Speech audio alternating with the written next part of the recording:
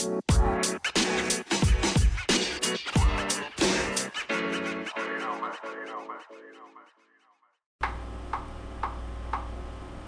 everybody, my name is Alex and this is Lunchbox Radio Sunday Edition.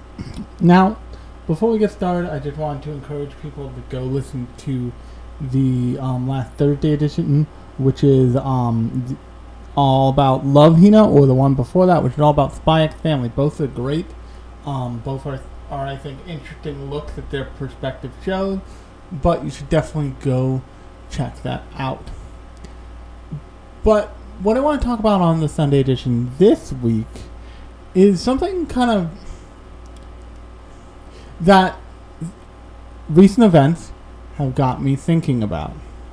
And that recent event is, if you're not aware, 2 Fridays ago at the time of recording this, and the time of recording this is August 16th, 2022, the former Prime Minister of Japan, Shinzo Abe, was assassinated by an assailant with a homemade gun in Japan, which was stuck with me for a number of reasons. First, that's a wild just concept of a thing to happen at all. Second, major world leaders do not get assassinated that often these days. Third, a major world leader was killed in Japan with a gun. And that means they were killed in a country with some of the most strict gun laws in the world. Probably the most strict gun laws in the world. By a gun. And the thing that got me thinking about was, if you look at traditional American cartoons, there's kind of a line that exists where the stuff doesn't cross that line. Stuff doesn't venture out into that line. And yes, there are some exceptions. There will always be some exceptions. There will always be your super jails of the world. If you don't know what super jail is, it's a Adult Swim cartoon from the super early aughts, like maybe 2000, 2001 to 2005 era-ish. That was actually, it's later than that. Actually, no, maybe it's right around there, because it already aired by the time I was in college. And it's what you would refer to as ultra-violence. Now, anime has been, known for ultra-violence since the 80s. And one of the really interesting things about violence in anime, and violence in anime is of huge, and violence and the violence and maturity found in anime on multiple different levels, not just about sex, drugs, and rock and roll. There's also an emotional maturity, a respect for the viewer, a more worldliness to Japanese animation than you often find from American animation. You can also find these things in things like French and German and Swedish and all different kinds of animations from around the world. But the kind of premier place that people go, especially in America, for a more adult concept of what an animated show could be is anime. And when you stop and you look at certain shows in the anime world, and I'm gonna take you through some of them. And I've talked about most of the shows that I'm going to talk about on this Sunday edition in the podcast proper. You can go back and you can find the individual episodes. I actually literally just used Black Lagoon and Trigun for a look at the consequences of the Supreme Court's actions. But the things like Black Lagoon, things like Jormungand, things like Well, so let's start there with Black Lagoon and Jormungand, because they're really pretty comparable things. Have this like lust for violence, and with Black Lagoon, it's really that lust for violence is helped a lot by its dub. Same thing as with Jormungand, although Jormungand is more just about violence and about straight up like military hardware. But the thing that you notice with both of those shows is, except for an arc in each show, and really the like finale arc of each show, those shows take place almost entirely outside of Japan. And the reason for that is two things. Actually, really one thing. The gun laws of Japan would prohibit them from happening in Japan's borders in a real way. And one of the things that you notice in shows that have that kind of like high violence quotient in them, like something like Hakata Tonkatsu Ramen, which I've actually just started rewatching, and has a scene that is like that would have gotten that show pulled if it was airing currently. Straight up, like it is a thing that looks like, oh hey, we're going to assassinate a mayor. And like there's a context in it for the show, but it's like it, considering, like I said, recent events, it's a little like the Teddy Bear Bomber episode of Cowboy Bebop, which if you've never seen the Teddy Bear Bomber episode of Cowboy Bebop, I don't blame you. It's not super easy to watch, but the antagonist, the bad guy in that episode of Cowboy Bebop, the titular Teddy Bear Bomber, straight up blows up the World Trade Centers. It just happens. Like, it's not the actual World Trade Centers that the character is blowing up, but it's so close that it might as well be. And as a result, that episode got removed from circulation. There is an episode of Fire Force that depicts like a fire scenario very close to the KyoAni fires, and it got pulled from circulation at the time. Like I think they delayed it, or maybe didn't even air it, and they put up a big announcement on the official site for Fire Force and stuff. It was a big deal that they were like, oh yeah, arson is a thing right now. We're not gonna do our show about heroic arsonists this week. That seems insensitive. But so you have that kind of like violence in anime that takes place largely outside of Japan because of the kind of like lifestyle and violence that's in these characters' lives. It has to. And then you have shows that have violence and like fighting and action in them, but they're very relegated. They feel very encapsulated, and this is where you get something like Tonkatsu Ramens or something like Durara. And what I mean there is like there's a large like background populace to the show that's going about living their normal daily lives.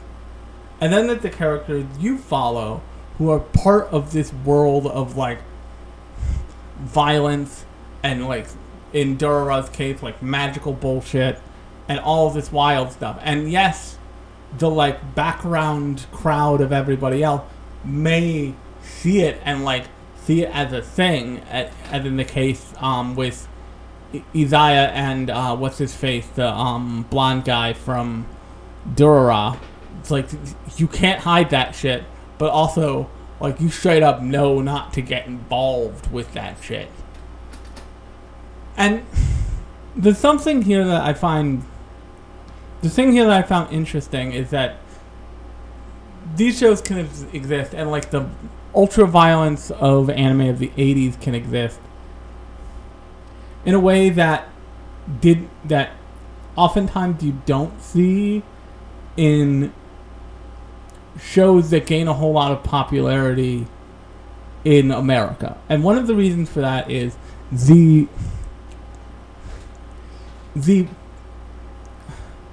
idea of these shows being a total fantasy is much more likely in Japan than it is in America. In America, a show about everybody with guns is, on some level, kind of America if you live in the right states or in the right environment. Just everybody has guns. Welcome to Texas. Welcome to Kentucky. All this other bullshit. And the other thing is that, and I don't want to say that like violence in like entertainment inspired violence in reality all the time, and it certainly doesn't. And that's, even if somebody says I was inspired by this, they were going to figure out how to do something shitty one way or another. That shouldn't curtail somebody's creative process, no matter what they want to create. I am totally in support of that. But there's a kind of respectfulness of the industry to be like, hey, maybe we don't air this episode right now because this thing just happened, and it's a kind of an open wound, and this is a kind of salt, not intentional, but like a kind of salt that could go on this wound. And there's a consideration of the impact of a creative piece of art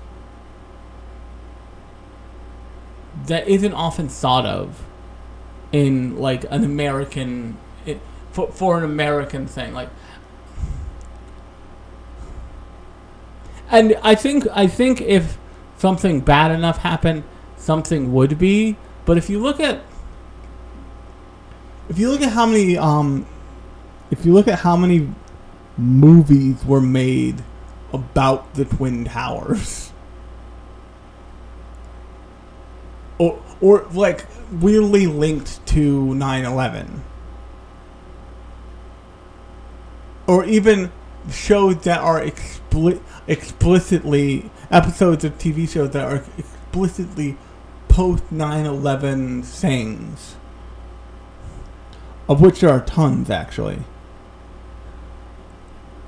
There's not this pause constantly, and there's not this, and there is an understanding there that like this climate needs to calm down. There were a lot of shows, TV shows, that I remember where like after 9/11 happened, that was like, hey, like, you gotta not pick on people because they're Muslim. That's not cool. Like, not every Muslim person did this to America. A few really evil people, or a handful of really evil people, did that. That should not apply broadly to everyone who identifies as Muslim or is brown. And like, if you're a brown guy and you go through the airport, you know this shit still exists. It still sucks. As a brown guy who has to go through airports occasionally, but I found it interesting when I was thinking about kind of the biggest anime and the biggest shows, the biggest anime. A lot of them are pretty goddamn violent. You know, like My Hero Academia, straight up, they go against a crime syndicate in one season. They like, people die in that show. and there's huge collateral damage and violence constantly. It's all viewed as spectacle. But the thing is that it is true fantasy in a way that is not true everywhere else. And oftentimes when you see escapist movies, you see, yes, movies that are violence, but the violence is like part of the pastiche. It's not like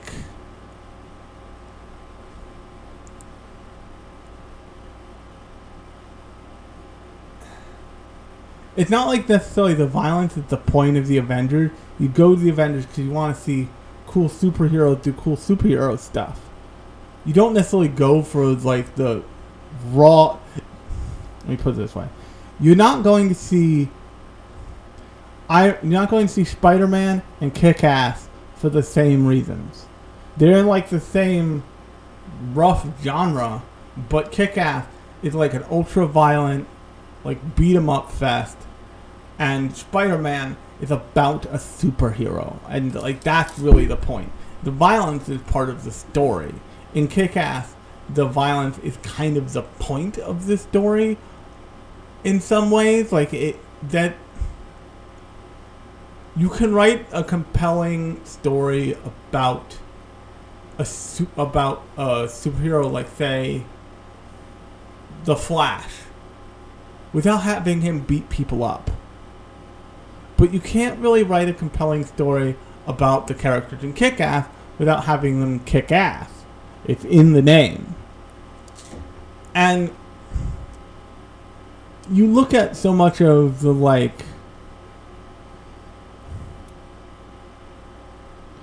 ultra violent anime of the 80s and of the 80s and early 90s. You look at even the like ultra violent anime of now, of which I mentioned a couple. Or you look at something like Trigun, where the message in the show is killing is bad, pacifism is awesome, but the world won't let you do it, so violence ensues. And I think that freedom, that freedom to create those universes comes from a place where something like some random assailant killing a former prime minister is not just a thing that can happen. And if you're living in America, or even if you're not living in America, honestly, and you've been following the January 6th attack, the January 6th hearings, and you saw that former assistant give the testimony that like Trump knew that the protesters were armed and wanted to show up and like lead his troops, and thought that was a safe thing to do. You know that shit's insane. You know that shit's insane, and you know that no Secret Service agent worth their salt would ever allow a president to do something like that, because they have all got guns and shit. We can't, the probability of you dying is way higher if we go there. And that's a serious consideration for every president in American history, basically. It's less of a serious consideration, although I will tell you, my first thought was, I should call Kia and make sure she's okay. She was a little freaked out, but she's fine. That kind of violence, violent world is not a world that Japanese people live in. And that is also how you can have kind of earnest military otaku that don't feel like the jacked up asshole bros of America. Because there's no let me put it this way. Miyazaki's film The Wind Rises is about a designer of the plane that would eventually become the kamikaze bomber plane in World War II.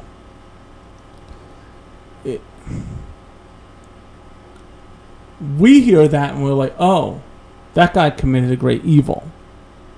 He designed the thing that allowed the bombing of Pearl Harbor. But he couldn't know that. He was obsessed with designing a plane.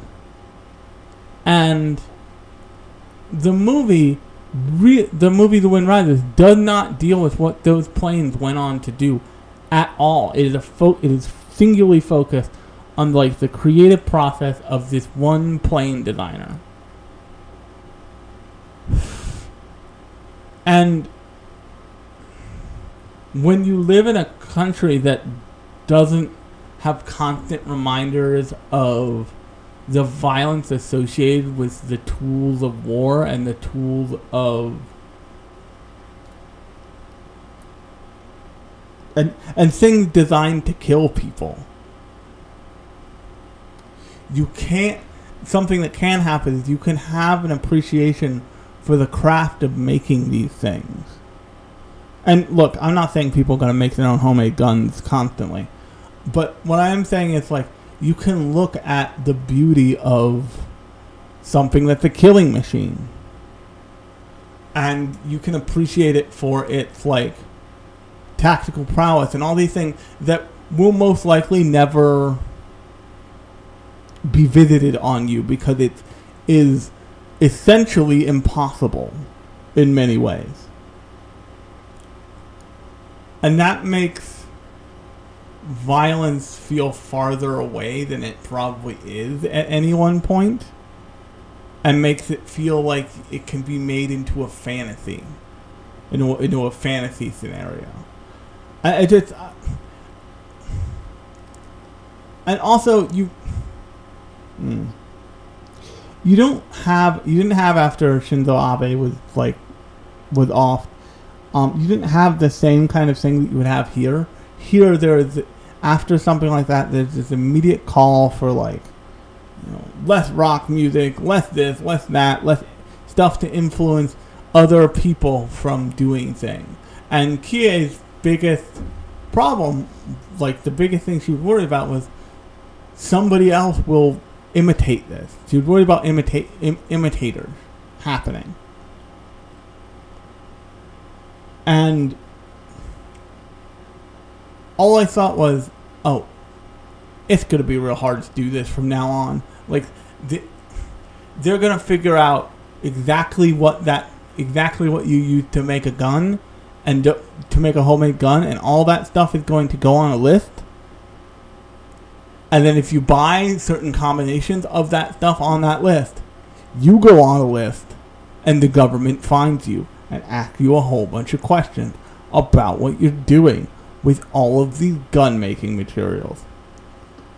And that climate lets you experiment and think about violence as an expressive element, as a story-making tool that feels much less visceral and therefore can be much more entertaining in a story than it is in a country or an environment where violence is everywhere.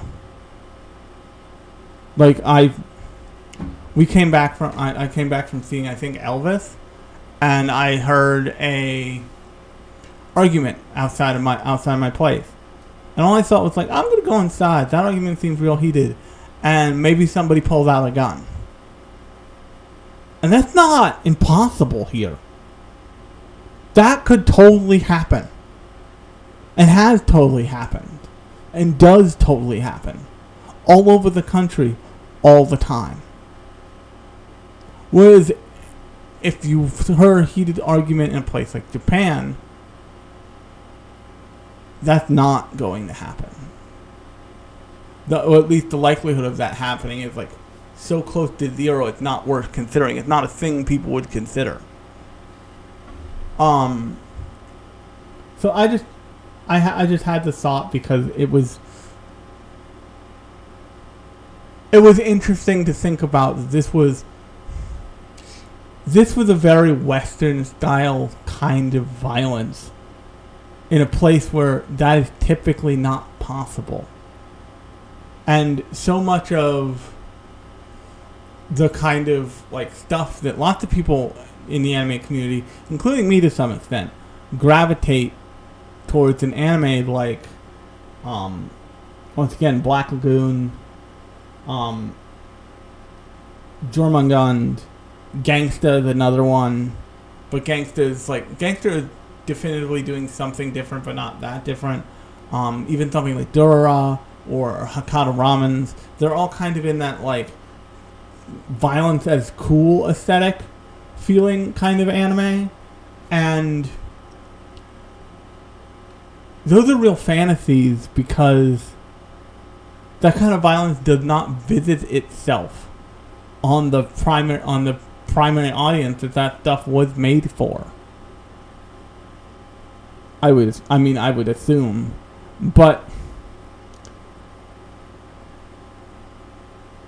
one of the things I think that struck me when I was watching Hakata Ramens earlier today was this is like casualness and this like gleefulness to the acting out of the fantasy of like extreme violence that is in that show, that is like, whoa, that feels unhinged, and when it's presented in an American way. Something like The Boys does an amazing job at this, where it's like Billy Butcher is unhinged and he is wild and he loves killing superheroes. But yeah, like the show makes an explicit point of like, and he's also a pretty shitty person. Like, or he's also a person who has been made to be pretty shitty throughout his life and ultimately is pretty shitty. I had a whole bunch of thoughts about like extreme violence in anime as a medium, considering the recent assassination of Shinzo Abe in the borders of Japan, I think by a Japanese citizen who once again made his own gun.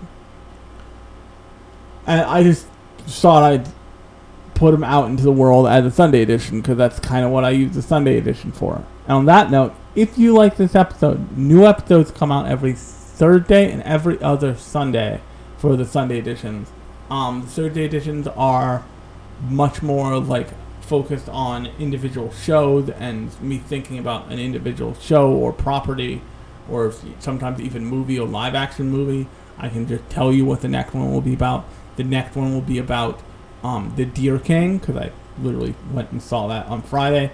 But the Sunday shows are more like this. They're more metatextual. They're more about the medium. They're more about the art of anime. They're more about the industry and fandom and stuff like that.